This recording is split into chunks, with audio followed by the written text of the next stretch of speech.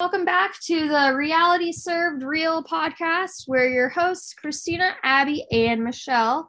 I just wanted to start out today by really thanking everyone for liking, subscribing, listening to our podcast, and then also interacting with our Twitter and Instagram pages. Really appreciate everything. And honestly, I wasn't expecting this much love and support. We launched on Monday, and today is Thursday. According to our analytics, we've already had 76 downloads, and we have like 104 Twitter followers. And I really want to thank everybody for all of the kind words and support that you have showed us throughout this time. Just going to take a second here to read some of the really nice things that people had to say about us. So we have Shimbo saying that I rarely share or tweet about other people's biz unless I think it's truly worthwhile. That being said, give these ladies a listen and hear them talk about hashtag the Challenge All-Stars and other reality shows. Good job, Michelle, Christina, and Abby. All the luck. So thank you, Shimbo. We really appreciate that. Very kind words. And then I have Amanda here who says that she can't wait to listen and that she is so excited for all three of us ladies. Mikey says, oh my God, I love all these wonderful ladies. I'm so excited for this. So that's just a few of the quote tweets that we have about our podcast, and there are so many more, and we just really wanted to thank everybody for supporting us. And I even saw on Facebook that Abby, her husband, had posted something about how supportive and proud he is of her for doing this, and it really just means the world to me and to all of us that we are getting so much support behind this. Do either of you two have anything to add? That was so sweet of your husband, Abby. I read that and I was like, I didn't know he was like such a sweet guy, because he seems so funny and such like a prankster. And I read that, I'm like, he is so sweet too. So that was nice. He's a jack of all trades. Yeah. But no, I agree with Christina, and I'm just so thankful. I mean, there are so many sweet messages, and I got some in my DMs, obviously some on quote tweets on Twitter. But it meant the world to all three of us. So thank you all. Yeah, I mean, we even had the Off the Hook pod saying that they love seeing the Twitter stands making content and that they'll be tuning in. So it's also, great to hear that other podcasts are supporting us too. So it's really, really nice, really fun. And it just really makes it feel like it's way more worth it than just, I don't know. I mean, I always thought that this would be like a fun little hobby, but just having the support behind it just makes it like so much better and worthwhile. Yeah. And I honestly, I have like zero attention span. So for anyone to listen to it, even if they didn't make it the full 2 hours, it's just very touching and very nice. And like certain people gave like nice feedback or just like commented on something we said. And I thought it was really sweet that anyone would even listen. So I appreciate everyone's kind feedback as well. Well, thank you all so much for listening to us. We also posted on our Twitter that we were going to be taking all of your questions today. So we are going to go ahead and dive right into that. Yes. So Christina actually solicited for some questions, and everyone kind of came through with some really good ones and some that like could go very shady as well. So I'm kind of interested to see what Abby and Christina think about these. So let me just dive right into it. So one of the first questions we got was from Paul, and he said it seemed to take a long time for Kendall and Kellyanne to realize that the fairness style of gameplay wasn't going to hack it. Do you think they were just being naive, or do you think it's just the way the episodes have been cut? Personally, I think they were being a little bit naive. I think that, Kendall was on the last 2 seasons, and I think that she kind of maybe got used to that the atmosphere of just like volunteering to go in and everybody just picking a way that was like not controversial for as a way for people to go in. I think she was just used to that. And I mean, maybe it had a little bit to do with the editing and the way that it was cut, but I think that also, there's multiple times where Kellyanne is talking about how they're playing the nice game when everybody else is playing a game to win.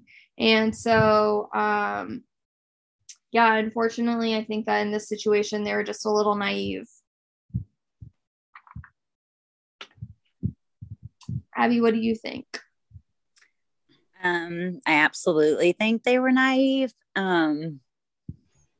I don't know. I love Kendall to death, and she's the biggest sweetheart, and I personally think she's a competition beast. But I don't know, like when they were talking, I don't know if this is answering the question, but I was a little confused because, and when she was doing her confessionals or whatnot, saying, like they're playing a dirty game and it's not as mature as it was last season. And I don't know. I was just like, what kind of game does she expect them to be playing? This is a dirty game. Okay. Right? So I guess you probably have a different perspective, Abby, because you didn't watch season 1 and 2. I need you to watch season 1 and 2 because this kind of gameplay, it didn't happen in season 1 or 2. And so I think that that's kind of what they're used to, and part of why they were naive to the situation. But I also think that that's why they cast people like Kayla and people like Wes and Jordan, is because they know how to play a cutthroat game, and they're used to playing a cutthroat game, and they're not going to play anything but a cutthroat game. And that's not what we got in season 1 and 2 of All Stars.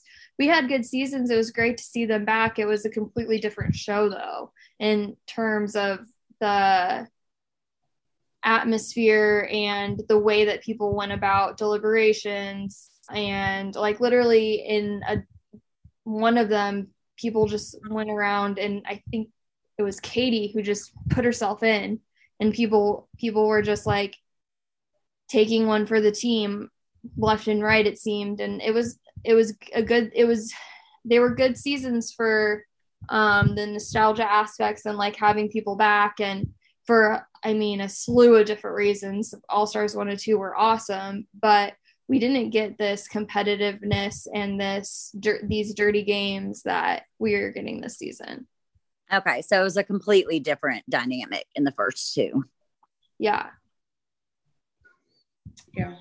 Well, and the only thing I really have to add is I think Kellyanne should be well aware of how the game is played, because she's been bullied time and time again on these shows, and like picked on and just always targeted. So I think Kellyanne, she knows what's going on and she knows what's up. So I don't know if it's just the editing that they want, like the 2 underdog girls, like good versus evil. I don't know kind of what they're doing there with that. And then Kendall, I think I agree with Abby. I really like her. And I think yes, she's a very nice person, but I think there's a layer to it where she wants to be seen as a very nice person. And sometimes that's why she's like getting a little awkward and going over the top just a little bit. And like kind of like refusing to play like dirty, if you want to say it like that. But then also, when we talk about this episode that was from this week, I did kind of sense like a small bit of entitlement from Kendall when she was talking about how she has a husband and kids and she deserves to be there, and asking why they don't want her in the final. So I'm like, okay, you are the nice girl, but there's a little bit of entitlement going on here. And like I said, I really like her. So I'll give a pass. Yeah, I definitely agree with that. Absolutely love Kendall, but I think that I don't know if there's maybe like some like social anxiety or something that goes into it, but I feel like we saw in the last celebration and then again with the sabotage that Kendall's not completely comfortable with making big moves because also that it puts her in. That's true, but I think, I don't know, I know y'all pretty well, and all three of us, none of us are really that confrontational. We don't like confrontations. We don't like arguing. And I feel like we can relate to Kendall in that way, because I don't think that, she's not comfortable with that, if that makes sense. Mm-hmm. Yeah, but I think that if you're going to win the challenge, then you kind of need to be. Exactly. Unfortunately. That's why I could never probably do one of those challenges. Not like I would ever get casted, but. Okay. Awesome. Anything else for this one? I don't think so. I think we pretty much covered it. Okay. So the next question is from Denise. And I'm going to preface this by saying, I don't know if she means particularly on this season or with the show overall. So you girls feel free to answer either way.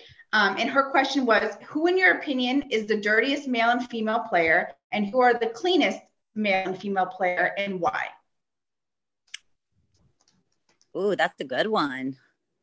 So I think that the dirtiest male player is on this season is definitely Wes. And I think that the dirtiest female player might be, I'm gonna say either Kayla or Veronica.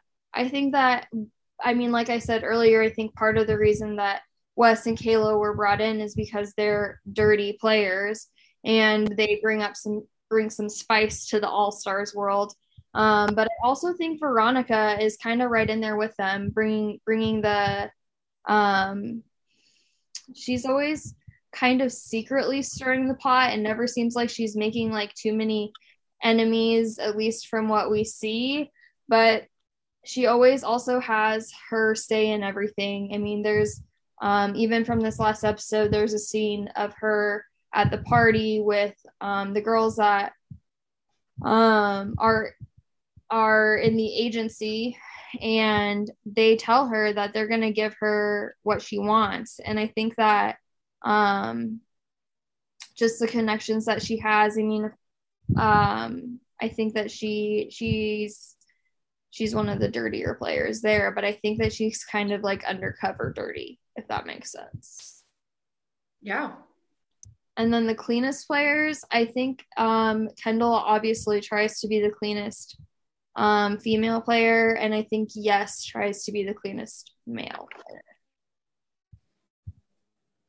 Tries to be, but is, or tries to be? I think that he did a very good job of playing a very clean game in season 1. And I think that he is trying to be clean in season 3, but I think that there may be some people in the way of that. Like Wes and Jordan. Like if they weren't there, I think that he would play the cleanest game, maybe. But I don't know, I guess. No, it's hard. Or is it somebody that's like, we've barely seen, like Darrell? Does that mean that he's playing a clean game? I guess probably. I don't know why we haven't seen Darrell. It's kind of weird. It's so weird. I was thinking the same thing. I'm like, the only thing we got from him was that roller coaster story so far. That was it. Yeah, I agree. It's kind of strange, but so I guess I'll change my answer and I'll say Darrell, because we haven't seen him, and if he was making waves, we would. Okay, I love it. Okay. So how about you, Abby? What do you think? First of all, love you, Denise. She's an awesome girl and friend. Honestly, I think, well, from the first 3 episodes, Wes and Kayla. But as they always say, the challenge is a dirty game. And I know y'all already told me this one has been different from the first 2. But I would go with them for now. And then as far as cleanest, I just think, I don't know. I think it's too early to tell this season. There's a lot of people under the radar right now. Like I saw a thing on Twitter about the amount of confessionals out, and there's a lot of people who haven't even really been shown that much. So yeah, I guess to be determined. Okay. So I guess I have a little different answer for who's the dirtiest male player on this season. I'm going to go with MJ. He really lost me after last season when he talked about, well, there was a 4th step to solving and opening up the safe. And then he reneged and went back on it and said, oh no, the 4th step was just reading the instructions. And I feel like he gaslit Janelle about it. Like, she was so upset about it. I felt really bad for her. And he just seems to be very sneaky and snaky and always trying to get in with who's in power. No loyalty to anyone but maybe Janae. So I'm going to say MJ kind of is, for this season, I think he might be acting the dirtiest. And then also, he gave Ken, and that's in the episode we're recapping now, he gave Kendall such hell for putting that weighted vest on him. The man couldn't even walk in the mud. It didn't matter if she gave him the vest or not. He was losing. So I don't know. MJ to me might be the dirtiest player. And then for female, I kind of agree with Christina. Kayla to me is always very all about herself and will do whatever benefits herself. So I'll kind of give it to Kayla there. And then cleanest, I had a hard time thinking about this one. And honestly, I had to go with people who are already gone. So I would say Laterrian is very loyal to his friends. You know where he stands. And he's not going to backstab anyone or go against anyone that he's working with. So I'm going to give that to Laterrian. And then for the women, I said maybe Cynthia, because we didn't really see much out of her, or Melinda. But they're both gone. So these are kind of cheapo answers, but that was the best I could do with that one. Okay. And then anything else? Any other comments here? No? Okay. So then the next question came from JP, and he asked, if you were in Kendall's spot, who would you have sabotaged? Okay. So I have one of 2 answers here for this. So I think that if Kendall was concerned about the things that she says that she's concerned about in the episode in regards to keeping all the women safe, trying to make it more even for Wes, trying to put the life vest on MJ because she felt like if you put it on a big guy, then it kind of evens it out, or it has the least amount of impact or whatever. So if those are her reasons for MJ, then I think that she should have, I don't know why MJ was on her radar. It really doesn't make any sense to me. But I think she should have gone with Jordan because Jordan volunteered. He literally gave her the out. And if she wanted to pick something safe, like it seemed like she was doing, she should have picked Jordan. But what's best for her game would have been to put it on one of the girls, one of Kayla or Sylvia or Veronica. I think that in my opinion, she probably should have put it on Kayla or Sylvia. I think that those are the toughest girls to go up against in this kind of I guess challenge. Yeah. So that's my answer. I think she should have gone with Jordan, Kayla, or Sylvia.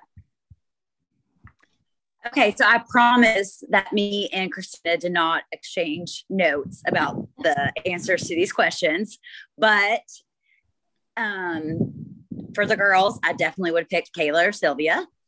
No, I have no idea why she picked MJ. Maybe we'll find out if we can ever get her to join this podcast as a guest, but I still can't wrap my head around that, especially since Jonna said that they were really close and Jordan's over here like, give it to me, give it to me, give it to me. Like, so I'm kind of just, I don't know. I don't get it. I still don't get it. But yeah, so those are the three I would have picked.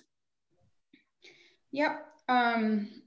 So I think last week Sylvia kind of threw the first shot when she sabotaged Kellyanne. So all Kendall had to do was either throw it back on Sylvia or do Sylvia's best friend, who was Kayla. So I agree with both of you. That was probably the easiest answer. Those girls were already against her. It's not like if she didn't put it on them, they were gonna try to save her.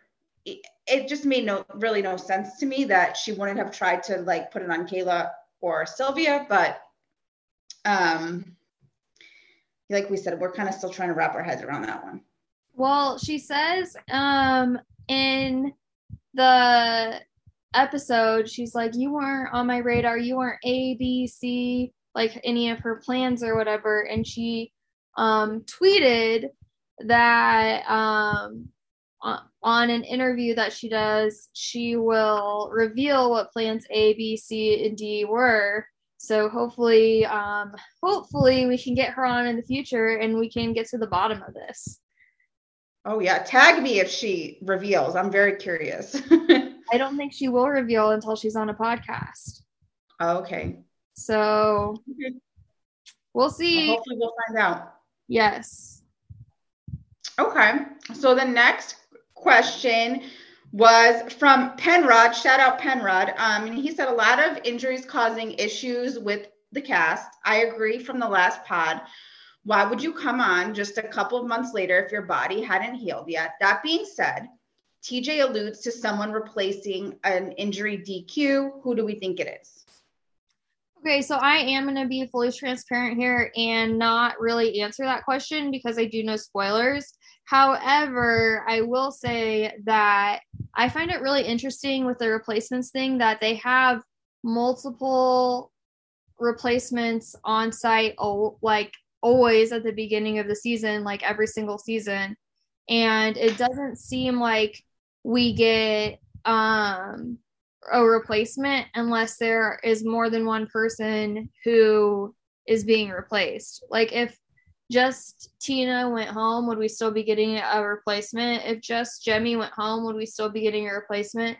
I wish I would have done the research to see like what exactly it has been on previous seasons, but if my memory serves me right, I really think that the only time we've actually seen people come in as replacements recently is when more than one person has gone out.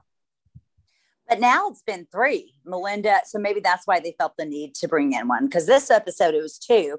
But last episode, it was Melinda. So all of a sudden, 3 girls are gone. Right. Well, and still had a guy elimination. Oh, I see what you're saying. You know what I'm saying? Yeah. The guys are now 3 up on the girls. Right. Yeah. So yeah, we've really taken some hits this season, that's for sure. Yeah, we'll get to that in the episode. It's a bummer. But yeah, I know a lot of our listeners don't do spoilers, but all I'll say is I think the replacement is gonna cause some interesting. I think most of our listeners at least do cast spoilers, so I think that talking about cast for future seasons and stuff like that should probably be okay. But I don't know that we should talk. I mean, I don't think we should talk about like actual spoilers on here because. Yep. Yeah. Yeah, don't want to we want to make all of our listeners happy, not just some of them. Can't be spoiling things, that's for sure. Yeah.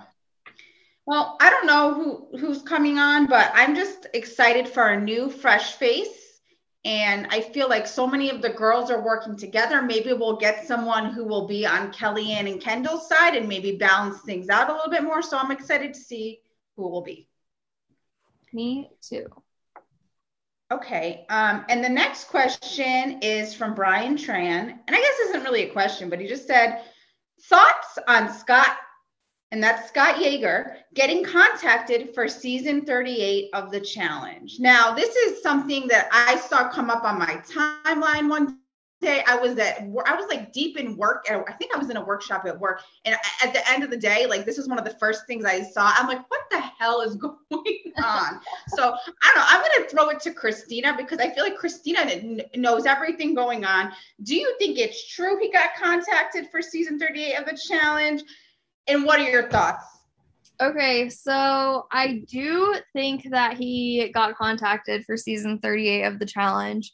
I obviously have no confirmation on that other than what Gamer said, but I do believe it personally.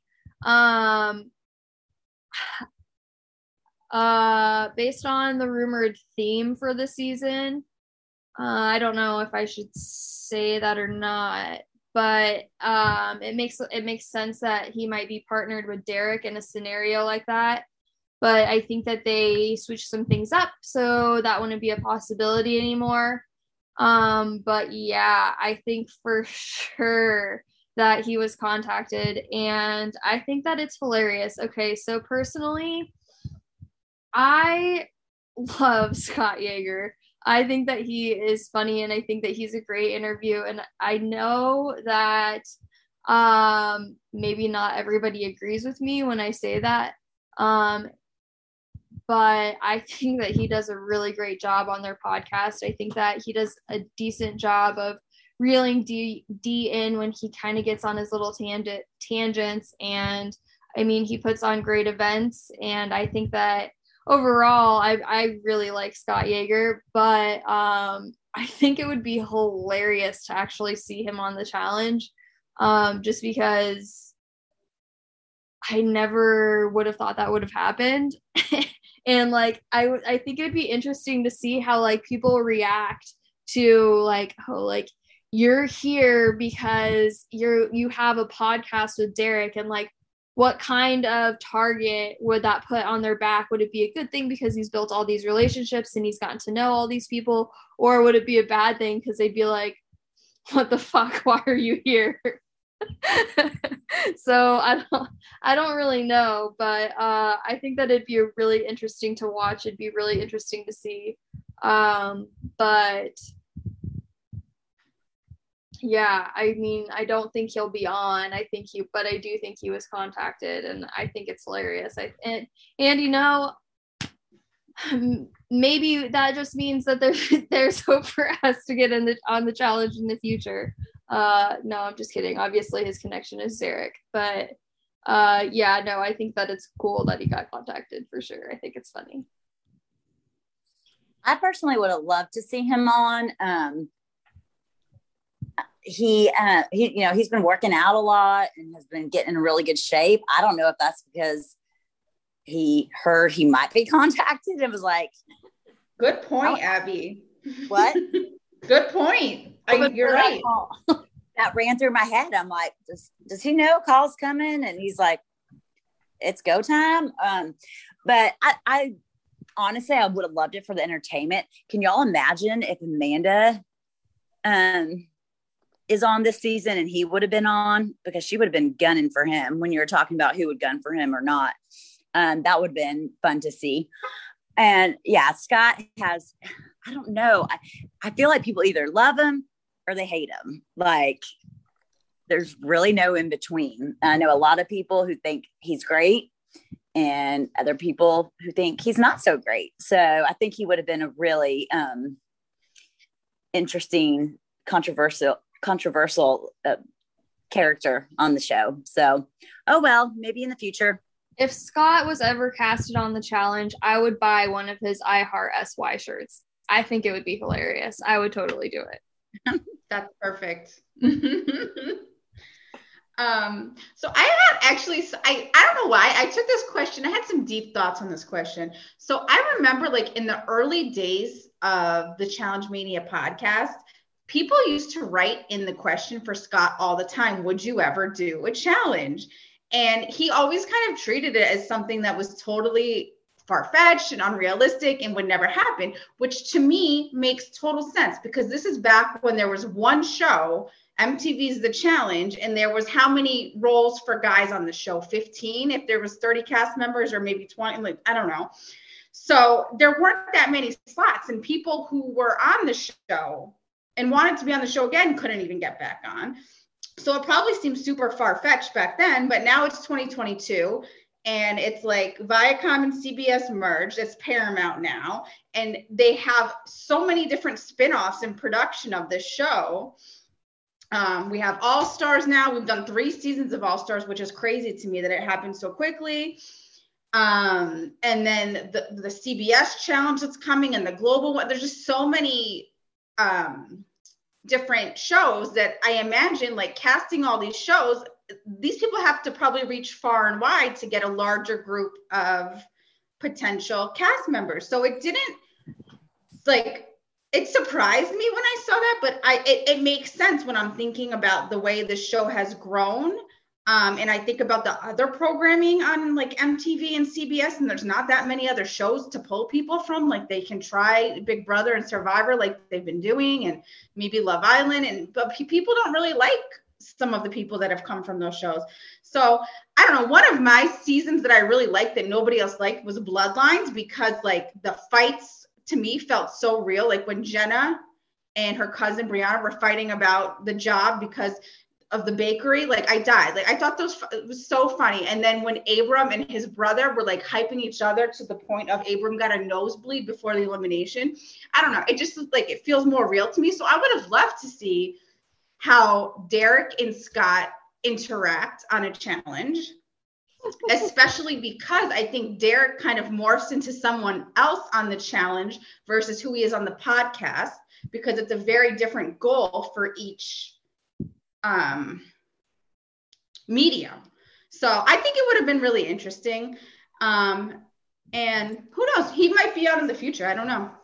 So what you're saying is that we have a chance. Yes. There's a chance. I'm saying there's a chance. That's funny. Yeah, I think, yeah. Scott's great. I think he'd be funny.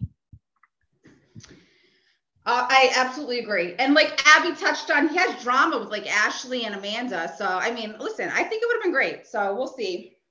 Drama with more than that. Then we got a couple questions about Survivor too. And I know all 3 of us are watching Survivor.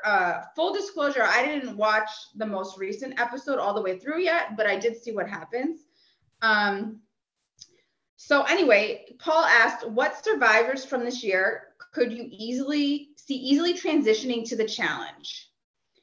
And then he gave some people that he thought might be transitioning to the challenge, maybe Jonathan, maybe Lindsay, maybe Tori, and maybe Drea.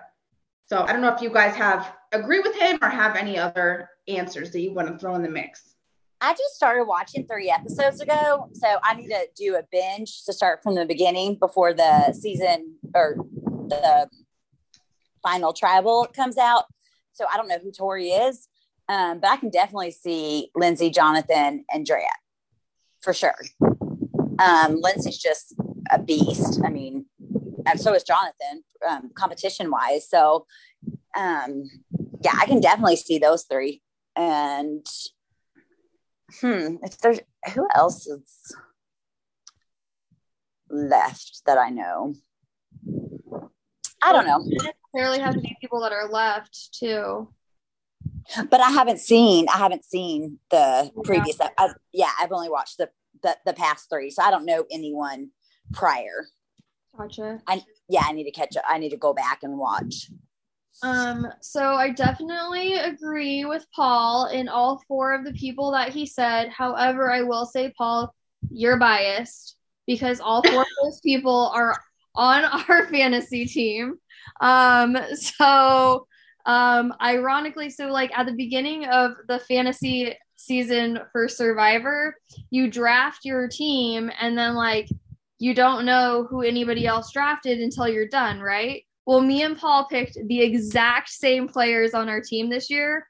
All of the players were exactly the same, so I know exactly what he's talking about. but I'll just say I'm biased too. But Paul, you're biased because those were 4 out of the 6 people on our team this year. And we both think that they should all transition over to the challenge.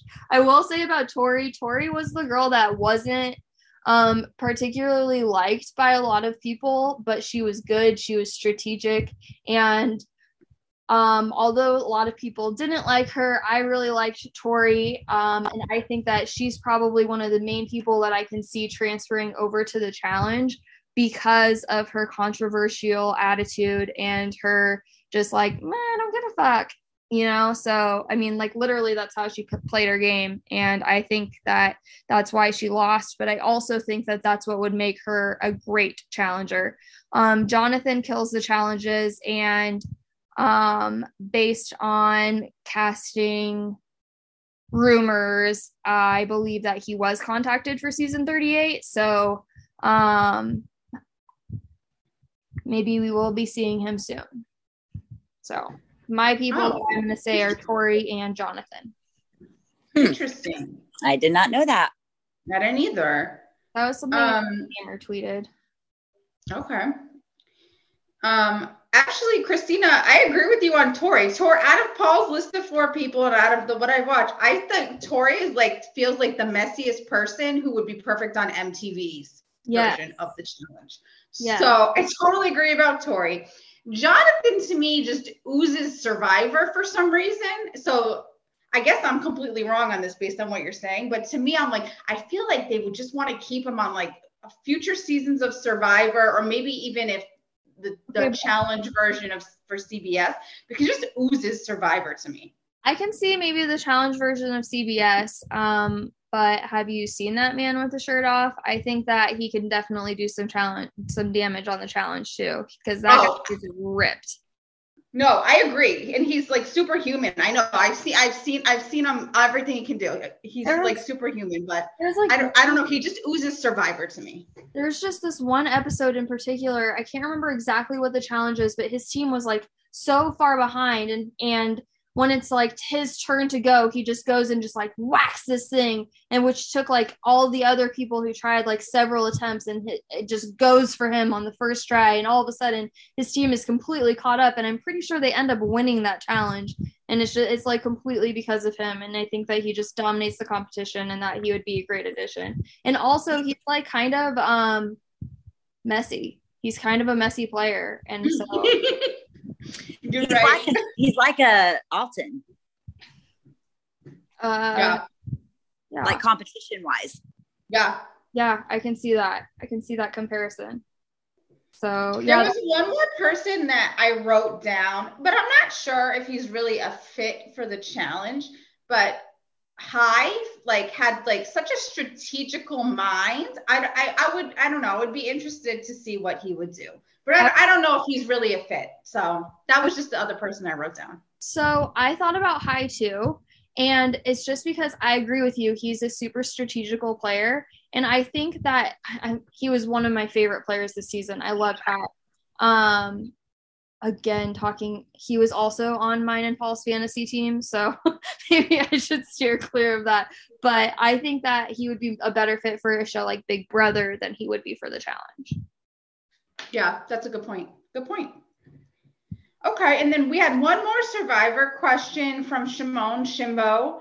Out of the remaining players, who is your pick to win Survivor? My pick to win Survivor is one of 2 people. I think it will either be Jonathan or Mary Ann if they make it to the end. I think if she makes it to the end, I think that she'll for sure win. But I kind of hope that she doesn't win, because I know that this is like opposite of what Abby thinks. Abby, I'm so sorry, but she has annoyed me all season, and I can't wait to see her go. Why do you hurt me like this? I'm so disappointed. I know. I don't know. I love that we have different opinions. I'm obsessed with her. I mean, yes, I can see the annoyance factor. like I said, I've only seen 3, and at first I'm like, who is this chick? How Like, have you been starving for 20 days and you're still like this bubbly, like, oh my gosh, I'm so excited to run across this thing and climb up this thing and solve a puzzle and yeah, let's go. Like, no, like I will be dead after 20 days. I am not still having that personality. So I don't know, maybe I'm being too critical of her, but I just think that her youthfulness really shows, and I can see how it is appeasing to some people, but for me, it's just a little too much for Survivor, and I get annoyed with her. Yeah, she's not your thing. Oh, but Christina, I think that if she makes it to the final 3, she'll win. So when you watch the episode of last night's episode, I'm tired, y'all. I'm sorry. I'm like mixing my words. You're gonna be really annoyed at the the main challenge, not the reward challenge, but the immunity challenge, because she does something so silly. I loved it because I love her, but I'm like, what is she doing? Anyways, of course, yes, I want Maryanne to win. She is my pick to win. I don't know if she will. I think she will make it to Final 4 because of her hidden idol. I don't know what will happen after that, but yeah, I'm Team Maryanne all the way. Yeah. I mean, I didn't watch this last episode yet. I started it and I got about to the reward challenge where they were eating the chocolate cake. So I think I missed a lot of, just based on what I'm seeing on Twitter, I missed a lot of big things that happened. So my opinion may change after I watch this. But right now, I really, really like Lindsay, and I think she's tough. She's a good competitor, smart. So that probably would be my pick to win right now, but I'm reserving the right to change my answer. My only after I watch Lindsay is that I really like Lindsay, but I think that she's just kind of under the radar. And I guess we've seen players like Michelle Fitzgerald win because of stuff like that. But I feel like in general, it's not really the like underdog hidden player that wins usually, is it? I guess maybe I haven't seen enough seasons of Survivor, but that's my only qualm with Lindsay. But I think Lindsay's great. I really like her too. Yeah. Yep. Okay. Anything else on Survivor from either of you? No, I'm excited about the next question. We saved it for last. So Nikki wrote in, and I'll censor it. F, marry, kill. And the 3 names that she gave us are MJ, Yes, and Cyrus. Abby, do you want to go first since you're so excited about this question? Yes, I will. Shout out, Nikki. I love you. So this is, I think I put this in the tweet, but this is a no-brainer for me. So definitely MJ. Bye-bye. Bye-bye. Bye-bye. Not a huge fan, so that was an easy one. F would be Yes. I like I said before, I love his social media posts. I think he's a nice guy. I just don't know him that well. But 110%, I would marry Cyrus over and over. I think he's hilarious. He has such a kind heart. He's just an all-around awesome guy. So who is it who's like kind of Paul? Is Paul kind of down on Cyrus? Paul is the biggest Cyrus hater, and I'm working on it. I'm gonna turn him. Oh gosh. Paul. Yeah. So yeah. Kill MJ. F yes, and Cyrus will be my next ex-husband. Okay, so I'll go next. My answers are very different than Okay, so this was really hard for me because I really like all three of those people. So I'm just going to start by saying that I really don't want to kill any of them. But if I am going by process of elimination, I'm going to have to kill Cyrus, unfortunately. I feel terrible saying that because I have met Cyrus twice in person and I went to his 50th birthday party, and I really don't want to kill you, Cyrus. But wow, this is cold-blooded. But you are up against two people that I really like. So I'm so sorry. I think that again, I think that this is controversial with Abby. Rethinking this whole podcast idea right now, Christina.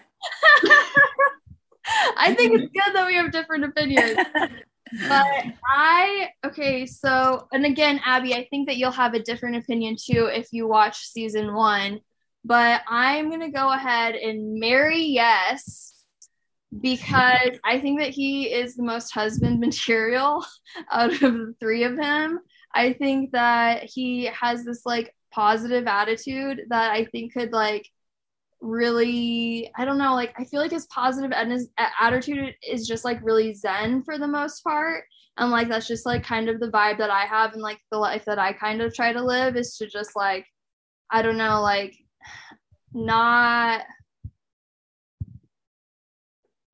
just like to take life for what it is and not take it for granted. I feel like he has that attitude, and because of that I feel like as far as a life partner goes, I would have to marry Yes. And then obviously I would FMJ for sure. So I 100% knew that's who you were. Oh my God. And I can bet who Michelle's effing. Abby, you know what? You told me a secret. I did. Okay. I know.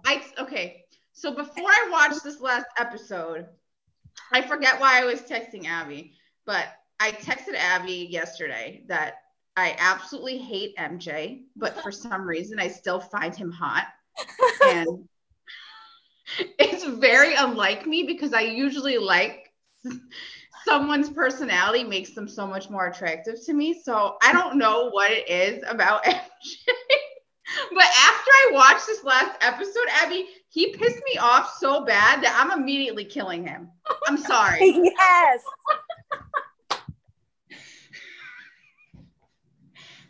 No, MJ. And then the other two, this is where it Christina, got very difficult. Christina, you got to make it happen before we kill him. Yeah. Your time is limited if he keeps this up, to be honest with you. Oh my God, I'm dead. That's so funny. Like and the other two, it's such a toss up for me. And I'll tell you why. The obvious answer to me is I'm going to marry Yes. But when I think about Yes, I think, oh my God, he's such a good person. He's an activist. He wants to help people. He's dedicated his life to helping people and doing all these wonderful things. He's not going to want to be with me. Like, we're not going to have a happy marriage because I don't think I'm a good enough person for Yes. So I guess when I settle it all down, I would decide maybe I'm going to F Yes. And then Cyrus seems fun. I just listened to him on a podcast. He talked about how he loves to watch reality TV, all these shows he watches. He likes 90 Day Fiance and Married at First Sight.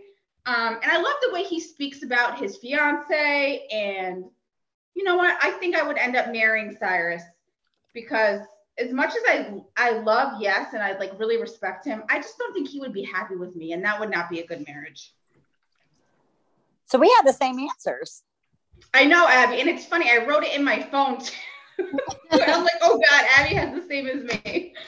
That's hilarious. Yeah, that's why I said Cyrus would be my next ex-husband because, like, I'm not fun enough for him. Like, 3 days in, he'd be like, "You're a boring bitch. Like, I need to move on." Guys, oh, you're right. That premiere party. Oh my gosh, the premiere party that he threw last weekend, that was something else. I mean, I was following along on Instagram as much as I could, and I even had the pleasure, shout out to Brian Tran for FaceTiming me. And while he was talking to Tina, it was literally like 45 seconds, but that's okay. She waved at me and blew me a kiss, and I blew her a kiss back, and it was glorious. Love it. Yes. Well, that was really fun. Thank you to anyone who wrote a question. Those were really fun to answer. Yeah, especially your question, Nikki. That was hilarious.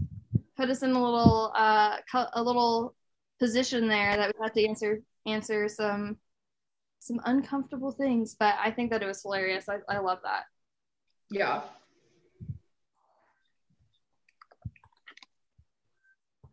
So, should we go on to the episode? Yeah.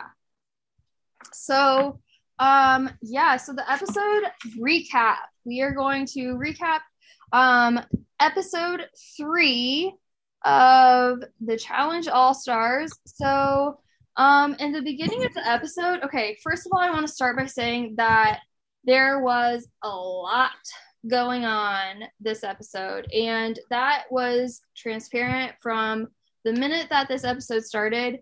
In the first 5 minutes, we get a lot of different things, and right now I'm going to break down those 5 minutes for you and kind of what we saw in that 5 minutes. So the episode starts with Mark talking about his elimination win. Of course, he's like super excited about his win. He's talking to his little I don't even know, WrestleMania doll. I don't know what to call that, but he's talking to the Mark Long version of himself stuffed. And he is saying that he is just like super grateful for the win and that he's super pumped about winning. And I always think it's so interesting that people like never want to go into elimination, but then when they come out and they win, well, of course they're afraid they're going to go home, and that's why it's upsetting. But when they come out and they win, it's like they're on top of the world. So I think that more people should maybe even keep that in perspective, just because afterwards, I mean, we also in this 5 minutes see Tina talking about her win and how she thinks that like even though it's her worst season ever, it's like kind of her best season, and maybe this is her season to win because she's already won 2 eliminations, and what do these stars mean and all of that. We then also see a montage of Kendall and Kellyanne doing yoga, and in that little segment we see Kendall talking about how if she were to win, what she really wants to do is start a business with Kellyanne and open a yoga studio. So I think it's cool that we were able to see some different aspects just right there pretty much in the first like minute. And then after we see people like talking about their elimination wins and why they're wanting to win, we go right into the alliances, and we see Kayla first talking about the Treehouse Alliance. So the Treehouse Alliance consists of Kayla, Sylvia, Jemmye, Veronica, Tina, Ronnie, and Derek. And those are the people that are in their room. And I think it's hilarious that Derek is part of that. I don't really know why or how he became part of that. I mean, obviously it's because it's his room, but I think Derek, why didn't you room with the guys? Are there 2 rooms? Are there 3 rooms? Are there 4 rooms? I don't know, but I just think it's funny that somehow Derek ended up there. And as we see throughout the episode, I pointed out or caught on a couple different times that we see him with the Treehouse Alliance. So it is someone that he is not just roomed with. It's something that he seems to be taking really seriously as far as sticking with his alliance. Now, what's interesting is that we see Kayla saying that on the opposite side, we have Kellyanne and Kendall, but there's no mention of the fact that Jonna or Nia are also in the other room. Now, I don't know why they didn't mention Nia. I think Nia is a strong competitor, even though we haven't really seen much from her yet. There's no way that she's not. So I don't really know why they are excluding her from that narrative, other than the fact that maybe they're loosely aligned with Jordan, and Jordan's with Nia is really the only thing that I could think of in regards to that. But also, where's Janae? And I think the answer to that is that Janae is kind of in their alliance. She's not in their alliance because she's not in the treehouse, but as we talked about last week, she's obviously super close to Jemmye.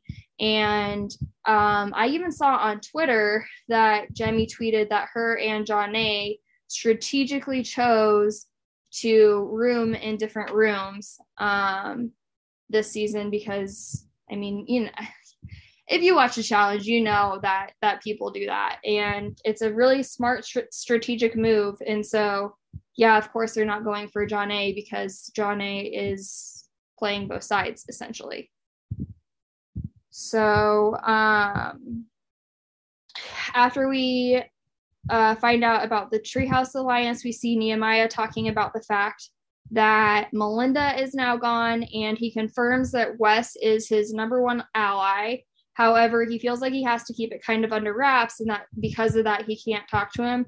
And again, for me, that just kind of goes back to what I thought last week about how Wes and Nehemiah are so close to each other, not just because of their Austin connection, but also because they both live in Kansas City currently and are friends and see each other in real life all the time. So of course they would be connected in multiple different ways. So I don't know. When I'm watching this first 5 minutes of this episode and the way that the alliances are all playing out and the way that some of the veterans are not catching on to the alliances, it makes me really realize kind of what we said last week about how some of these people have played together recently in like the trilogy that was like Final Reckoning and Dirty 30 and Vendettas. And those friendships that have formed, I think that they're not realizing some of the things that maybe us as fans are realizing because they haven't watched in so many years that they're just like not in tune to what is actually going on in some of the secret alliances that are being made. I'd be curious to know, hopefully someday we can have Janae on, but I'd be really curious to know, like, obviously in this episode, we hear a lot about MJ being her number one guy. I want to know who her number one girl is. I would be willing to bet that it was Jemmye. So I agree, I think it's Jemmye, Christina. I agree. I think it probably is. So I'm interested to see now, you know, maybe what happens now that she's gone. But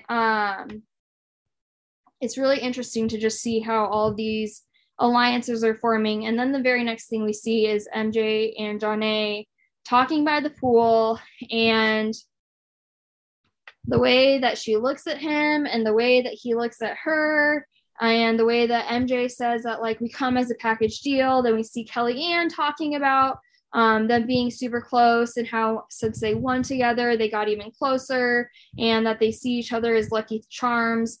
And so everybody in the house should view them as a threat. Kellyanne thinks that they have a chance at a second win. And honestly, I think that she is very right. And I think it's interesting that so many of the I think it's really interesting that so many of the gosh, I'm sorry, I lost my train of thought there. Kendall and Kellyanne. I'm sorry.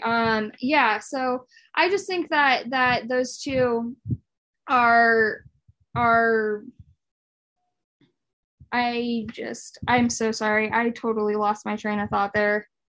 No, you know what? I think for me, the oozing romance between Janae and MJ in the scene, like, basically took me out. Like, one of the first things Janae said was like, "You've been so very pensive today." I'm like, what? Like, who's says that. It's just like the sparks were flying. I think they're in love. Okay, yes. Okay, thank you for getting me back on track with just Kellyanne saying what she was saying, and like all the other challengers, even later on, there's like Sylvia says in a confessional, like, what were you thinking about like picking MJ? Of course, Jonna is going to be against you now and all that. I think that they are either foreshadowing something to us potentially, or they are covering up something that they are alluding to and kind of want us to know about, but maybe also don't want us to know about. Because there's something going on between MJ and Jonna. And I want to get to the bottom of it. I'm nosy. Yeah, me too. Gosh, I'm so sorry that I lost my train of thought there, guys. We're all tired. Please, Christina, you're fine. You're good. But then Michelle swooped in. Yes, thank you so much. I was kind of like you. I went brain dead too. I was like, say right now, because you're good. Sorry. Well, anyway, so the next thing that we see is Wes and Yes, and they are talking about the sabotage. And this is kind of what we saw, the clip that we saw in the trailer last week, was Wes saying that he loves stirring the pot, and then Yes saying that he hates that kind of dirty gameplay. And so I just named like 1, 2, 3, 4, really 5, 6, 7, 8 different scenes, and all of that happened in the first 5 minutes. Yep. It was a lot. I found this episode a little bit all over the place, to be honest with you, and trying to keep up with it was a little bit hard. Yeah, I agree. Honestly, if I wasn't taking notes, I probably would have missed a lot of it, because it was a lot that was going on in this episode. But that's okay. That's why we are here, to break it down for you. So the next thing that we get into is the daily challenge. Michelle, would you like to talk a little bit about the daily challenge?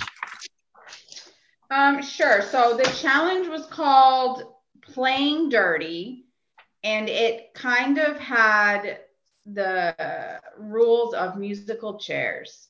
So in the first round, there are 10 men or 10 women and only 9 balls for them to get.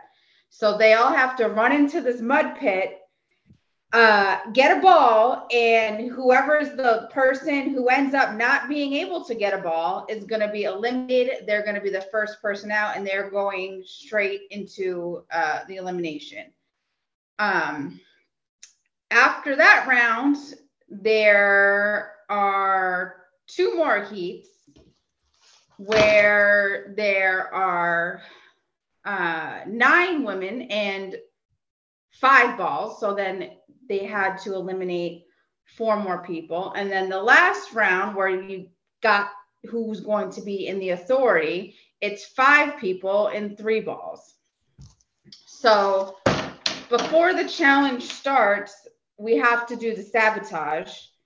And we're kind of back in this Yes versus Wes moment, and Yes decides he's going to put the sabotage back where it came from and give it to Wes. And then Kendall asks a million questions. Can she use it on a guy? Can she use it on herself? Jordan asks, "Hey, give it to me." I think Jordan kind of saw her struggling and was just trying to help her. And Jordan kind of likes to be the hero and Jordan likes to have all the odds stacked against him and then still succeed. I think that's his greatest thrill in life. So I think he was fine if she gave it. I also think that he likes the airtime, because if good point. then you're gonna get airtime. I don't know. I didn't listen to this podcast, so don't quote me on this, but I did see on Twitter that a teaser for a podcast, and Tina saying that Wes and Jordan made a deal that whenever they can sabotage someone, they would go for each other so that they would get the screen time. Really? That's what Tina said. So Okay. I don't know. I find that interesting, especially like right after like hearing that she said that. Within like a week later, we see Jordan like trying to sacrifice himself. So I think that, yes, I agree, he likes to be the hero, but I think that like more than being the hero, he likes to be the hero on TV. I love that. That's a good quote. So, I mean, Kendall asked, can she use it on herself? Which I don't even understand why she asked that. I think she just likes, maybe the reason why I'm getting a little annoyed with this is because it reminds me of myself. I like to know everything and every option before I make a decision. So maybe that's kind of the path she was going down. But ultimately, Kendall picks MJ to use the sabotage on. And the shock and awe on everyone's faces, just, I couldn't believe, everyone was very shocked by this. So, and I guess her reasoning was she was trying to help the women, trying to help Wes, and then minimize it by putting the sabotage, which was, how many pounds was it? 35 pound weighted vest? Okay, yeah, it was 35 pounds. But one thing that I would love to ask TJ, but I mean, I know we're not cool enough to ever get TJ on our podcast, but I would love to ask TJ, if Kendall would have picked a girl, would it have been 35 pounds? I feel like it would have been like, good question. 20 pounds, 15 pounds. I don't think it would have been 35 pounds on, like Kendall said, I think in a tweet, that she's 5'3", 110 pounds. Like, there's no way they would have put 35 pounds on Kendall. Like, that's like a third of her weight. Yeah, that's a good point. And yeah, no, there's no way it would have been a 35-pound weight vest. So I'm curious what it would have been if it was a female that she chose.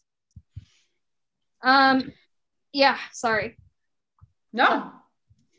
So MJ's pissed, and he says this was the dumbest move she could have possibly made, which cracked me up. I'm like, why is this the dumbest? Like, out of everything she could do, this was the dumbest thing. I mean, I don't know. I think it wasn't smart. I'll agree with that. It wasn't a really a smart move, and I think she made a lot of enemies with it. But MJ's ego seemed a little bit out of control to me after winning last season. Okay, but at the same time, like, how many people do we have left at this point? We've had 2 eliminations. So we have 4 down. So what does that mean? We have 20 people left. So we have 20 people left, and let's see, 1, 2, 3, 4, 5, 6, 7 people are in the treehouse, and then add Jordan in, who volunteered himself.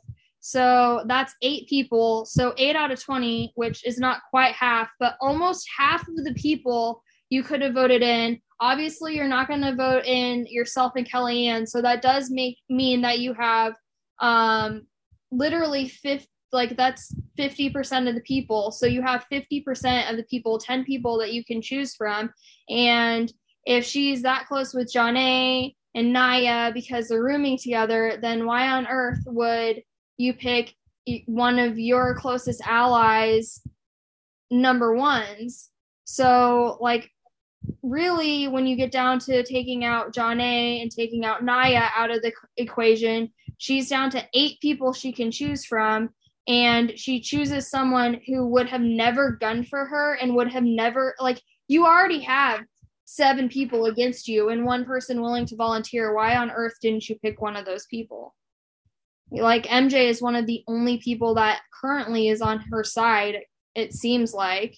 So I think that that's why he said that's the dumbest move that she could have made, because she just lost 2 allies that she had, and she already doesn't have that many. Yeah, good point. Good point. Okay, so then round 1 was the women first, and there were 10 women and 9 balls that they had to get from the mud pit. So some of the highlights here I wrote down were Sylvia and Kayla were obviously helping each other. Then we end up with Veronica and Kendall for the last ball. Kendall becomes victorious here, and Veronica ends up being the first woman out and gets last place. So she's going straight into the elimination.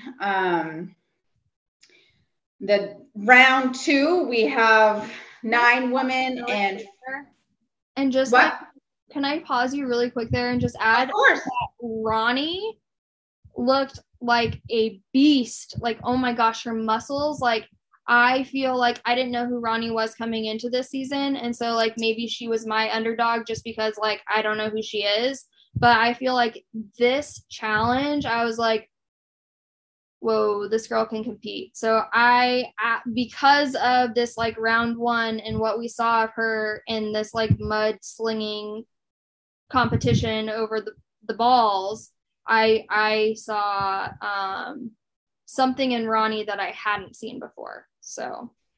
Oh, good. I didn't even notice that. That's a good point.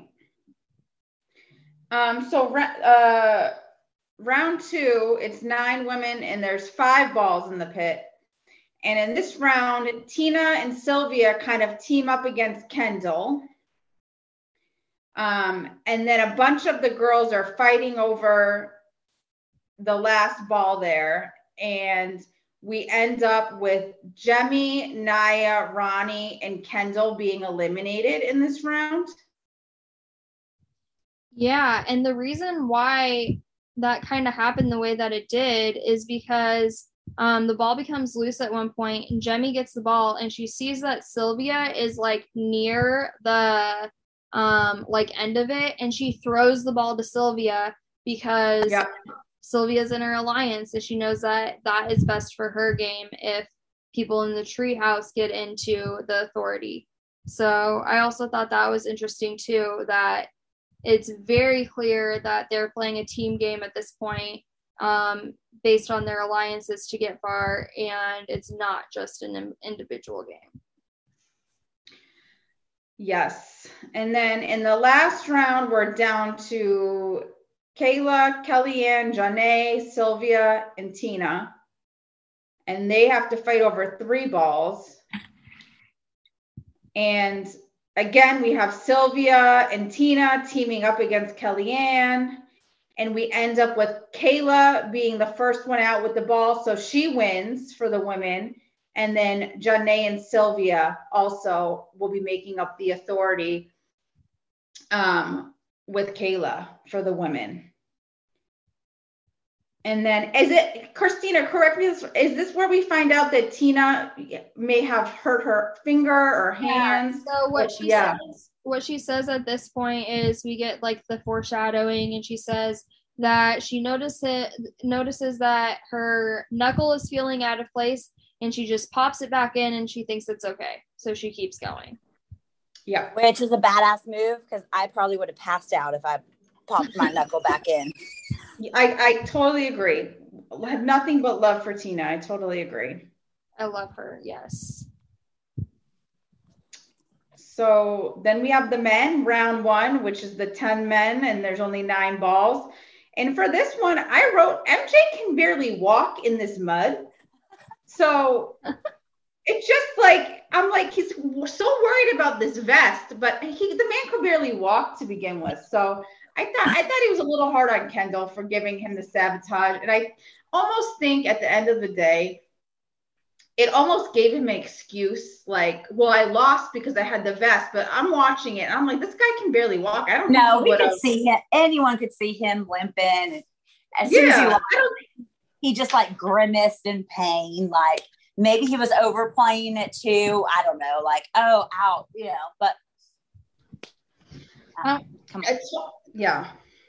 I want to have MJ on the podcast. I want to see everything that he has to say about this knee situation, because he's very contradicting what he said in the Mike Lewis podcast, at least so it seems to me so far. I think maybe, I don't know, like in that interview that he did, trips up on his words sometimes. I'm not really sure, but I'd like to get to the bottom of this knee situation and see what's well. If he ever does come on this podcast, we need to make sure he does not listen to episode 2.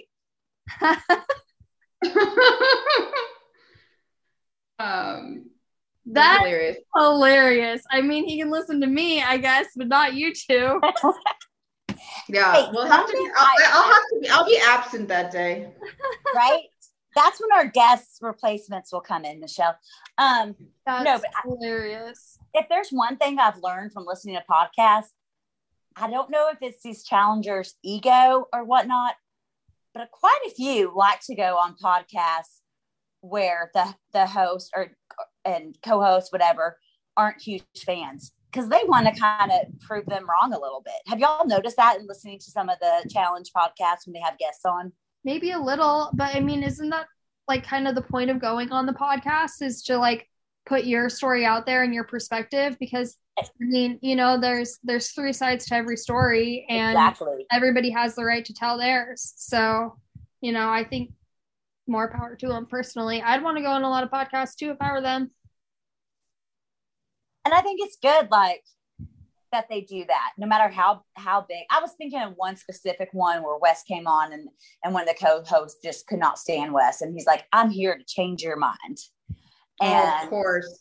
I mean, that's why I kind of brought up the ego thing, because I'm sure there's got to be a little bit of percentage of ego in there. But you're right, Christina. I agree with what you were saying. And I do think that's cool. And they're marketing themselves, right? And no matter how big some of these challengers have gotten, I think that's awesome that they're still willing to do that and wanting to do that. Yeah, I absolutely agree with you. So I kind of doubt, I know that Michelle's kind of doing a lot of this recapping of the daily, but before we go any further, I'd like to add something that I kind of doubt you have in your notes. And that is that I put that the song of the episode was played here. And that was Dirty by Christina Aguilera. And I thought that it was just like perfect for them to be doing that for the mud challenge. However, I thought it would have been even more perfect if they would have done that during the girls' portion than the guys' portion, just because, like, since it's Christina Aguilera, I don't know. I just think that it would have been even more fun to watch the girls get dirty to it, you know? But yeah, so I had that in my notes. That was the song of the episode for me. Yeah, that was a good moment. So then I guess we're down to the round of 9 men left. MJ is eliminated and there's 5 balls. So in this round, it gets really heated between Nehemiah and Yes. And they are wrestling. And they are kind of going back and forth a bit. But I feel like we've seen stuff like this on challenges before. But when we get to the end here, it seems like Nehemiah really didn't take it well. And he's really upset with how it went down and how it was handled. And he's yelling at Yes, and he's very upset. And I kind of really loved how Yes handled him and just kind of said, what, you've never wrestled before? Like, he didn't back down. He didn't apologize. He didn't say, oh, sorry. He just said, you know, you never wrestled before. So that was interesting to me. So in this round, we end up I'm sorry, Michelle, can I add on to that? You know, I want to. We've already talked about this earlier, but I'm a fan of Nehemiah. I love him. But unless they didn't show something that happened, I thought he was being a big baby. So I kind of wondered, I agree with you completely, but I kind of wondered if like part of it also stemmed from the Wes Yes rivalry that seems to be going on. I'm sure. Wes and Nehemiah are so closely aligned. It's like almost like, you know, like you come for me, you come for both of us type of thing. It's a character assassination of Yes. They're trying to make him look like a bad guy. He's not. Yeah. Yes. I definitely see that aspect of it. But still, I still thought he was a baby. Yeah. So that round eliminated, we had Nehemiah, Yes, Wes, and Darrell, who's become invisible, like we talked about before. So then we're down to the final 5 men, and there's 3 balls left. So we're down to, we have Cyrus is still in it, which is, I think everyone was kind of impressed Cyrus was still in it. Mark, Jordan, Derek, and Brad. So for some reason, the way this part was edited, it reminded me of like a zombie movie, but not a slow zombie movie, but one of the zombie movies where they're moving fast, like I think 28 Days Later or whatever it is. That's all I could think of when I was watching this. So there's the 5 guys at 3 balls, and we end up with Brad coming out first and winning. And then I want to know, I heard someone like quote something Brad had said before, but I don't know who it was. They said Brad won because Brad stays ready so he doesn't have to get ready. But I don't know who said that. Sylvia. Oh, it was Sylvia, not Tina? Maybe it was Tina. I'm pretty sure it was Sylvia though. I don't think it showed them. I think it just did the voice. I know, and you know what? They kind of sound alike, so I couldn't tell who it was. Oh, I was for sure it was Tina, but yeah, you could. Yeah, I can see it. Yeah, their voices are similar. So Brad won, and then Derek and Jordan will join Brad in the authority for the top 3 guys there. So I don't know if either of you two realized this, but one thing that I noticed was that the first person to get a ball, period, in the first round was Kayla for the girls, and for the guys in the very first round, Brad and Derek both got their balls at like basically the same time. So I think it's interesting that from the very beginning of this challenge, Kayla was in the lead basically and dominating. Brad and Derek were both in the lead basically and dominating. And Brad and Derek essentially got there at the same time. And I almost wonder if maybe it was a strategic move on Derek's part to let Brad get there just slightly before he did so that he wouldn't have to use the sabotage next week. Mm-hmm. Well, I have 2 things to say about that. One, I did not pick up on that at all. And 2, in general, this is why I'm so impressed with podcasts who just have one host, because just in the 2 we've done, like y'all pointed out stuff to me that I didn't notice, and I'm sure vice versa. Mm-hmm. Like it takes a village for me, because I can't pick up on all that little stuff. So yeah, no, I did not notice that at all. No, right, me either. So right after we find out that we now have Kayla, Sylvia, Janae, Brad, Derek, and Jordan in the authority at the end of the daily challenge, we then see a scene of Kendall talking to MJ and Janae, in which that's at the point where she says that MJ wasn't on her radar, and that he wasn't even plan A, B, C, or D, and we find all that out from Kendall, and it just kind of seems like it was an in the moment decision. I don't think she really knew what she was going to do, but I thought that what was like even a little more interesting is that it seemed like Janae was talking, even though MJ brought up the conversation, it seemed like Janae was talking even a little bit more than MJ was, defending him. And her quote was, "I would have rather you give it to me when you go after someone I care about. That's when you send me over the edge." So she's basically saying that she cares more about MJ's game than her game in that scene. Romance. Right? I was just going to say, friends? No. Yeah, no. Unless you're Amanda, you don't die on that sword for your friends. Or Nelson, I guess. They both died on that sword a couple times. But most people do not do that in the challenge. So the next thing that we see is the 70s party. We see them having fun in the beginning, but one thing that's like a little bit different than seasons 1 and 2 is that instead of just seeing this like fun party like stage kind of the what makes all-stars all-stars, if you will. We're starting to see a little bit of a turn, and we're seeing a little more strategy at these parties than we've seen in the past. So we see Wes and Jordan talking about sending Yes in. Jordan is agreeing with Wes. We see Kayla, Sylvia, Jemmye, Veronica talking about who they think should go in. And Kayla says, we will do whatever Veronica wants to do. Whoever Veronica wants, that's who we're going to put in.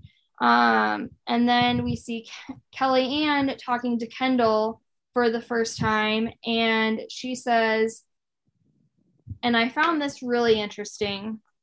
Kellyanne says to Kendall, I could have told you to go and sabotage them, but I didn't. So basically, Kellyanne is saying, the way I heard it anyway, was Kellyanne saying, like, if I would have told you to do this, you would have done it. But because we were trying to play a nice game, and because I was trying to play a nice game, a more mature game is what I think Kendall calls it later on, they didn't. So I disliked Kellyanne in this moment because I felt like she was taking Kendall's voice away from her when she said that. Yeah, because she like literally says, I could have told you to do this. And it's like, well, Kendall could have just done that too. Like, she clearly said, then why didn't you tell me to do it? Yeah, I don't know. I mean, yeah, I don't know. Just for me personally, I've met Kellyanne in person. I think that she's a really, really nice person. I really like her. But for me personally, that scene in particular, I didn't really like the way that she was talking to Kendall about the situation. I know she was frustrated, and I know that there was a lot of other things going on, but it just I need to go back and watch that because I didn't really take it that way. But now that you threw that out there, like, I may see it differently if I watch that scene again. Yeah, I don't know. It just seemed like okay, so I've seen on Twitter some people saying that, like, Kayla and Kendall are like kind of the like the main show, and that Sylvia and Kellyanne are kind of like their sidekicks. And I found that really, really interesting when I like think about that, like the Twitter stands are saying versus like how Kellyanne talked about it on camera. It made it seem like Kellyanne thought that, like, whatever she said to Kendall would do. So I don't know. And I mean, it's the same way in a lot of different alliances, but as we've heard Jonna say multiple times, like, she's playing her game and these are her decisions. And I think that more players should have that mindset. And if they did, maybe they would have won last season instead of Jonna. You know what? Speaking of Jonna, she's not my favorite. Like, I have a soft spot for her, but I mean, I won't repeat it. Well, I am going to repeat it. I mean, I haven't watched one or two, but man, that girl has gotten a backbone since she was on the main show. And that just impresses me so much. Like, she has really grown into herself and who she is as a woman and a person. And I give her props for that because I just remember her being a little bit meek, you know? Yeah, I mean, she even talks about that in the beginning of the episode when she's talking with MJ, and we talked about their kind of romance in their eyes instead of talking about what they were actually saying. But what they were talking about was potentially aligning with Wes. And one of her confessionals is her talking about how the last time that she competed with Wes, she was kind of not the greatest competitor, and now she feels like she is leveled up, and hopefully he can see that in her. You're right. I do remember that. So one of the next things that we actually see is Wes talking to Jonna about Yes. And Jonna, literally, her quote is, yeah, we'll see what happens tomorrow. Like, she does not give him any indication of what she's going to do. She doesn't make him any promises. She just says, we'll see what's going to happen tomorrow. And I mean, that should have been enough for Wes to know that, like, maybe not so good for me. But I love that she says in her confessional, Wes, you have to win to make these kind of decisions. And if you like look back to episode 2 last week, she says the same thing about Tina when Tina is kind of threatening her about not putting in her friends into elimination against her. So I think it's really, really clear this season that Janae's playing her own game. And there's another example of that coming up here in just a little bit too that I have written down. But yeah, so then we see Mark ask MJ who he wants to go against. And Mark says yes because he's bigger than him. And that's who he'd want to go against because he thinks that would be the easiest person. But MJ says that he wants to go against Cyrus. So then we see Derek, Janae, Sylvia, Kayla, and Brad all talking about the strategy. And Janae wants to give MJ Cyrus because that's what he wants. Brad wants to put in yes, and he claims that it's because he's never been into an elimination. And so then we hear Derek. So okay, let's reiterate here who's in this conversation here. We have Janae, Sylvia, Kayla, and Brad, who are all in the authority this episode. And then we have Derek. And Derek says, so are we playing MJ's game or Wes's game or our game? And Janae literally puts her hand up to stop him and goes, we're going to play the authorities game. So meaning everybody in that conversation besides Derek is the game that they're playing. So I thought that was really interesting as well. But one thing that I noted too is that I think part of the reason why he says we is because he's in the alliance, the Treehouse Alliance with Sylvia and Kayla. So he's still trying to be loyal to them because no. Derek was in the authority, wasn't he? No. Yeah, no, he is. Yeah. Jordan, Derek, and Brad. Oh, okay. I guess I misunderstood that then. So all of them are in the authority. Yeah, so I think everyone in that conversation outside, all of them were part of the authority. So then why did Janae put her hand up to him? To stop? I think she was just trying to make a point at this moment or tomorrow decide this is our game. Okay. For today. That's how I took it, you know. That totally makes sense. I didn't realize for some reason when I was taking my notes, I was thinking Derek wasn't in the authority and I was like, whoa, she just really singled him out there. Okay. But I guess that definitely, never mind. It makes more sense. See, that's why I need you two here to help me out. So then, Christina, this episode, there was so much going on. It was very complicated. So please give yourself a break. Yeah, they packed, and okay, so I'm just going to say they packed so much into this one episode.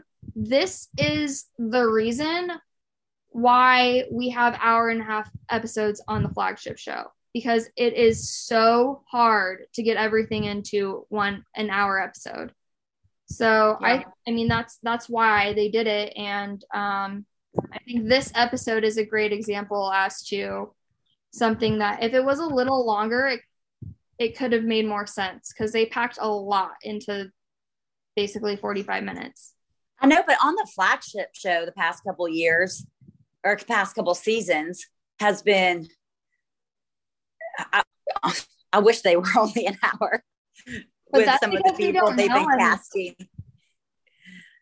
I agree, but that's because we don't know anybody. If you think about, well, I guess this season where we know everybody, or if I think back to Final Reckoning, I think was the last season that we had hour episodes and we had really weird,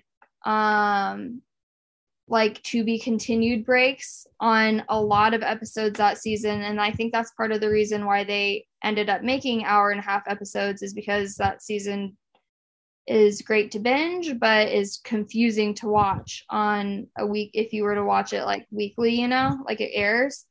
So I don't know, but I think that part of the reason why I agree with you, an hour and a half seems long on the flagship show, is because we don't know those people. If we knew all those people and we were excited to see every single cast member on there besides maybe 6 rookies, then I think that it would be a completely different hour and a half. And I think that we would enjoy it a lot more. Oh yeah, absolutely. And I mean, I don't know.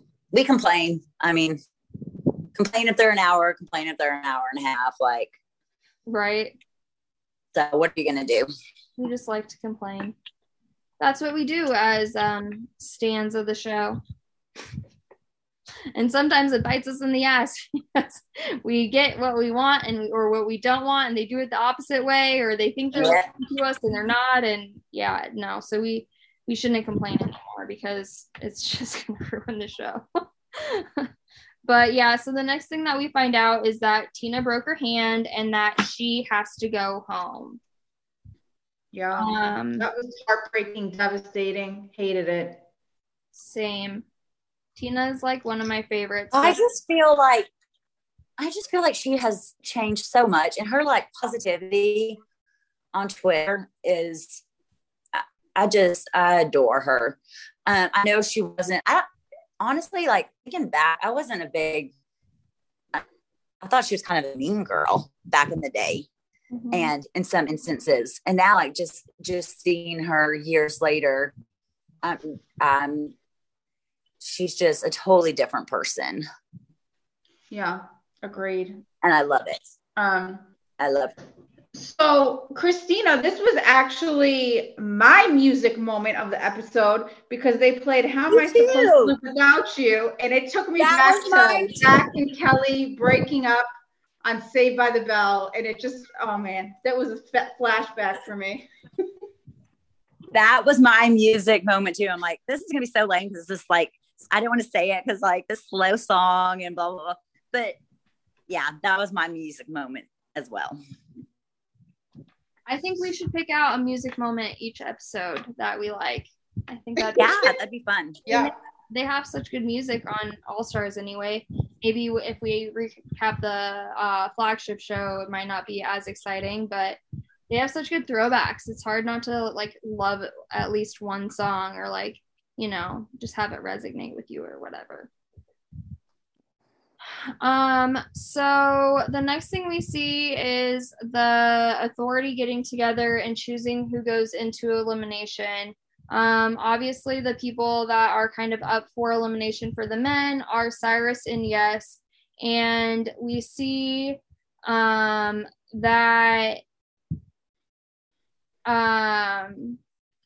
Cyrus is voted into elimination. It shows us who all voted for Cyrus, and that is Kayla, Sylvia, Derek, and Janae. And I think that this goes back to this treehouse thing with Derek and him always voting with the way that the treehouse votes, because he did the same thing with Kendall and voted Kayla and Sylvia's way to get Kendall into elimination. One thing that I thought was really interesting is that it seemed to me like Jordan wasn't showing what his cards are, because he seemed to kind of burn both of his votes. He chose Nehemiah for the guys and he chose Naya for the girls, and when he chooses Naya for the girls, he literally says Naya because it means nothing to what you guys are going to do here anyway. So right. And then Brad chose Ronnie. I don't know why, but then Brad. Can we talk about that? Because I think it's very layered, but my understanding is Brad and Kendall hate each other because of Tori, right? Yeah. So I don't know if they hate each other, but they're not going to be all buddy. Okay. But Kendall has like said things about him, and I don't think they like each other. So I'm surprised that Brad didn't just say Kendall and just throw into the mix. But maybe he, like you said with Jordan, maybe he's just trying to kind of stay out of it this time. They were both the only two that did different votes from the rest of them, with the males and females, because they would have voted for Yes. Both of them would have, I believe. because obviously Brad is diehard, and a diehard ally to Wes. Okay, so I found the tweet that I was looking for. Kendall tweeted, I asked Brad if I could give him the sabotage if it was something he felt skilled in, and then I'd reciprocate later on, and he wasn't comfortable with that. I hoped that he would appreciate I didn't use it on him and that he would protect me in the authority. So I thought that that was really interesting because of the Tori stuff too. And if she ever does come on our podcast, that is a question that I would like to ask her, is what her relationship with Brad is like because of the Tori situation. Because I would have assumed that they were on opposite sides. But based on that tweet, it makes me seem like maybe Kendall was trying to work with Brad this season. I think Brad and Kendall are both cast members that respect their, for the most part, respect their castmates, right? Yeah, I can agree with that. Mm-hmm. So if she did, you know, if she did throw that out to Brad, like I could see him being respectful enough to not say her name at the authority meeting. Oh, so you think that's why he didn't say Kendall, but why Ronnie when Jordan had already thrown out Nia? Because Nia was just the burn vote and he didn't want He probably just said a random name. Or maybe. I didn't look that deep into it. I didn't either. Yeah. So I was like, oh, he's just throwing out some name. Yeah. I just thought it was super, super random. But yeah, maybe it is just like throwing out a random burn vote name. So that's when, I think you talked about this a little bit earlier, Michelle, but that's when Kendall then says that she doesn't think the younger All-Stars understand the sacrifices that the older All-Stars make to be here. And I understand where she's coming from, because when you are older, when you do have a family, when you do have a real job, then, or a job that's different than reality TV, then it is harder and a bigger sacrifice to get away. But I still don't think that that means that the challenge shouldn't be the challenge, that it shouldn't be cutthroat, that it shouldn't be a dirty game. And I think Kendall is just like used to the first two seasons where everything just kind of fell into place and there wasn't a whole lot of the backstabbing and line in the sand like there clearly is this season. But with that being said, even though I understand her side, everybody makes a sacrifice in order to be there. Sylvia has a booming job as a real estate agent. She I don't know if it's a boyfriend or a fiance, but she called herself a stepmom in this episode. So she has like someone that she at least considers her family. And so obviously Sylvia is stepping away from something. Kayla just got married. Like there's something that these people are married with and have kids. I mean, probably more are married with kids than those who are not. Yeah, but I think she was like specifically talking about like the younger people. But I mean, like Janae is married. Sylvia is basically married. Kayla is married. So like just because Kayla doesn't have kids doesn't mean that she's not leaving something at home behind. So it felt totally irrelevant to even bring up, like, I don't know. It kind of made me, I mean, I think that they're just really playing into like that there are younger people on, and maybe that even could have been one of those things too that was producer driven, where they're like asking her like, oh, well, what do you think of the age differences, and do you think that they're doing this because of age? Or I don't really know like what Kendall was thinking exactly when she said that, but I love Kendall, and I'm sure that she was coming from a genuine place in her heart when she said it. But I think that everybody that goes there has something that they are sacrificing in order to be there, not just the ones that are older, personally. So the next thing that we see is that Jemmye is told that she needs to call home, and she goes on video with her mom, and she has Veronica sitting next to her for support, and we find out that her dad is sick. And so she goes home to be with her dad. So this episode, we lose Tina to injury, and we also lose Jemmye to going home for a family emergency. I think that was one of the sadder things that we've seen. Obviously, it was heartbreaking to see Tina go, but I think it was even sadder to see the way that Jemmye went out, because it's not even like she got hurt. She just went home because she loves her dad, and her dad wasn't doing well. I mean, as someone who lost her dad not too long ago in a very short time, that scene broke my heart. Obviously, it conjured up feelings. It hurt me for me, and it hurt me for Jemmye, because that must be so terrifying to hear that news over the phone and be so far away and not knowing, what she can do to help, So I was really proud of her for leaving, even though we didn't really understand what was going on. Right. And for her mom to just leave it up to her was such a boss mom move to me, right? No pressure on her. Like, honey, you need to make this decision for yourself. And in my opinion, she made the right one. And I think she knows she made the right one. So I was just really saddened, but that she left, but happy that she left, because I think she knew in her heart she needed to go. I agree. I completely agree. And then pretty much right after we find out that Jemmye needs to go home, we get to the elimination. Abby, would you like to tell us about the elimination that we saw? Oh, goodness. Y'all take so much better notes than me. So just fill in any holes. So of course we started off with the women's elimination. Kendall versus Veronica. And once again, the ladies get a pass because of the two who left. And then of course we see in the previews, a replacement comes in. So those girls are safe. Johnny is pissed that Kendall's still there. And TJ says the line he said last episode, we still have an elimination to get to. Did y'all want to make a point about the girls staying and being safe? Was there something else y'all picked up on?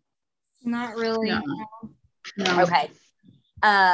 They were both, really relieved. Like, I think Veronica said, like, it was bittersweet. She's happy she was safe, but sad that her two best friends had to go, just for her to basically be safe.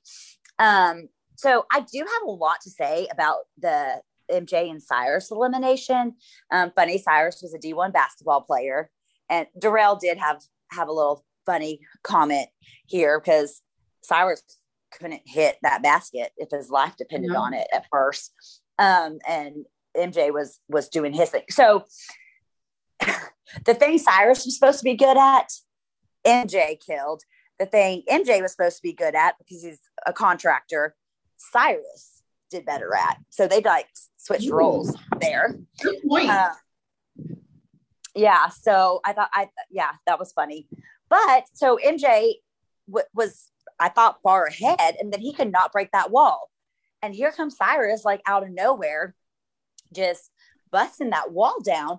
And I hear people yelling, jump, jump. And from the look of the hole, this is what I want to ask y'all. Do y'all think Cyrus could have jumped through that hole? Because it looked like it was big enough for him to make a dive through it.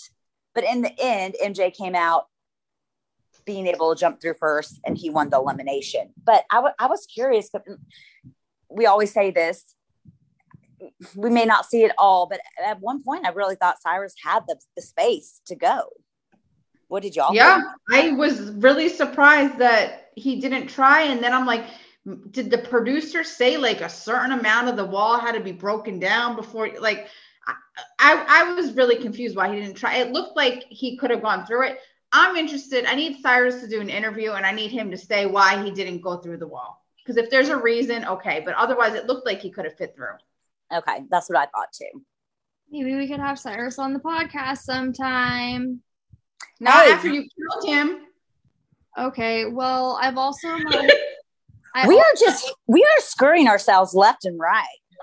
Yeah, Nikki, no more F, Marry, Kill questions, even though that was our favorite one to answer. Actually, yeah, Nikki, this is all your fault.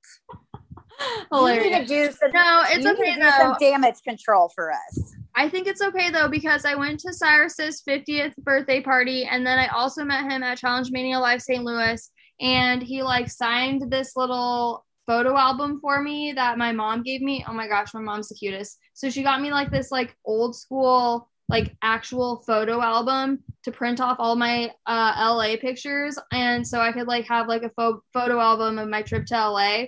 And so I took it to Challenge Mania Live with me, and I had Cyrus sign it. So I think Cyrus definitely knows that's so cute. Yeah. He'll forgive you. Yeah, he'll forgive me. He was up against tough competition, okay? Like, throw Wes in there and I wouldn't have killed him. Okay, I mean, there are a lot of people. He was just up against some tough competition for me. So there Christina goes again. Okay, whatever. I should probably shut my mouth now on that topic, I suppose.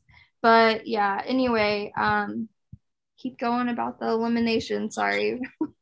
Well, that was pretty much it. That was the only question I really had, and then MJ took it, and well, we'll see how his knee holds up next challenge.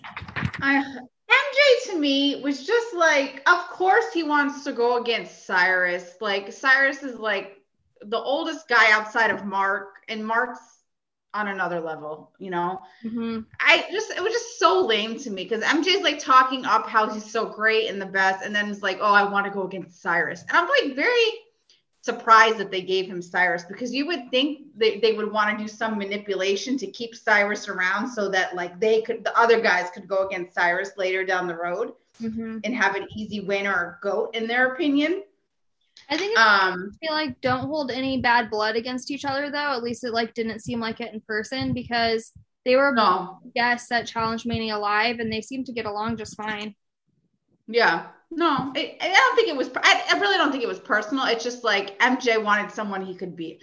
I don't know. It was just kind of lame for how much MJ is going to talk himself up. He's like, oh, I want to go against Cyrus. All right, MJ.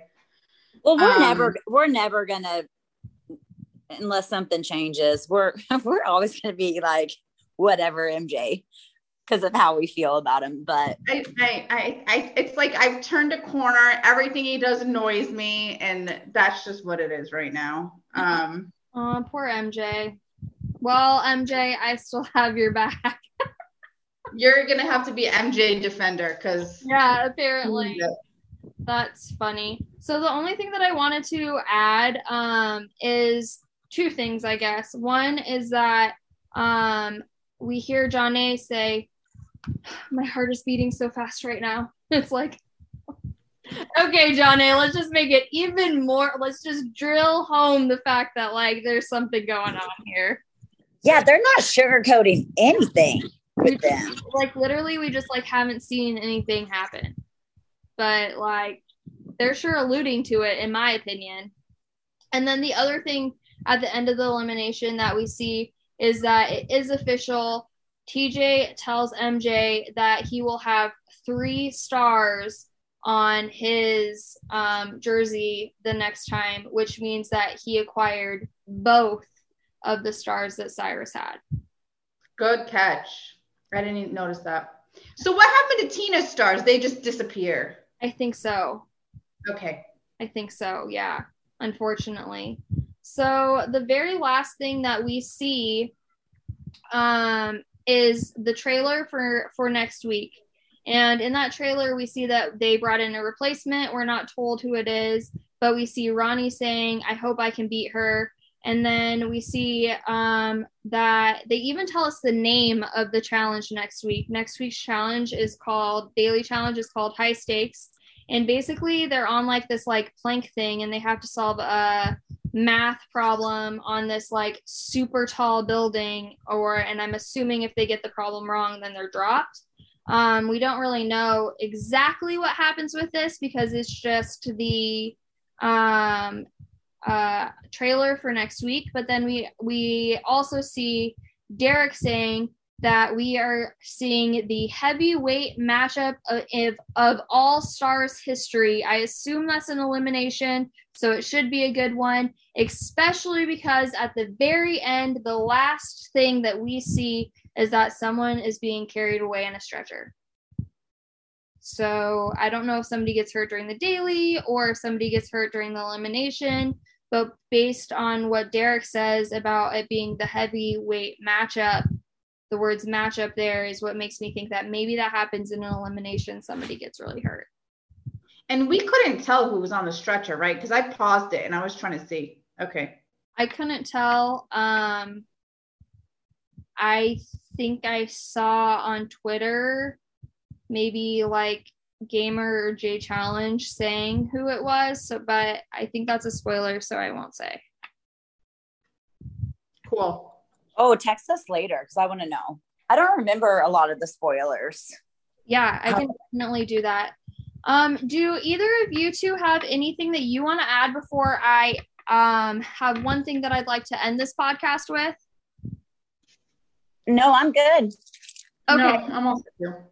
Okay, cool. So the very last thing that I wanted to add is just while we were recording just now, we had one of our followers and Abby's friend, Denise, kind of give us a pretty big shout out here.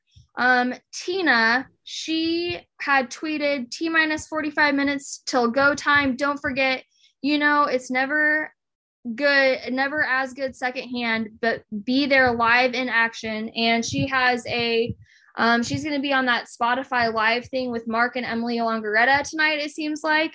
And then somebody retweeted it and said, make sure you guys listen. I'm sure Tina will be dropping some tea.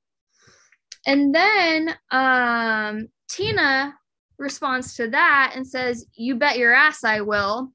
And then shout out to Denise for shouting us out, says, some of your biggest fans, 3 kick-ass women, just started a new podcast, and you would be an awesome guest. I would listen for sure.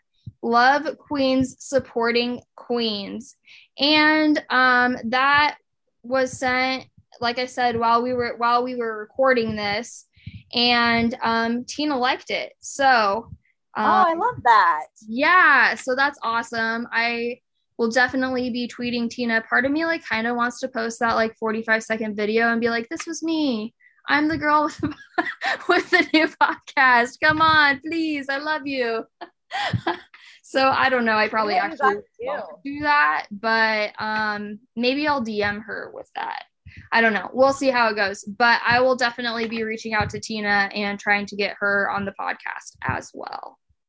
Thank you, Denise.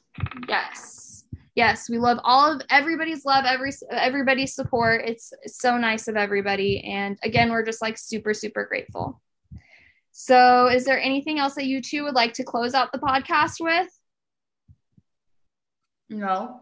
I don't think so. Awesome. Well, then that concludes our episode for today. Thank you all so much for listening. We really, really appreciate your support, and we will be back again next week. Maybe we'll even have a guest for you. Who knows? Don't get your hopes up because that's not a for sure thing or anything, but there are some people that we have talked to, and hopefully we'll be able to get them on in the future. So again, thanks so much for listening, and we will see you next week.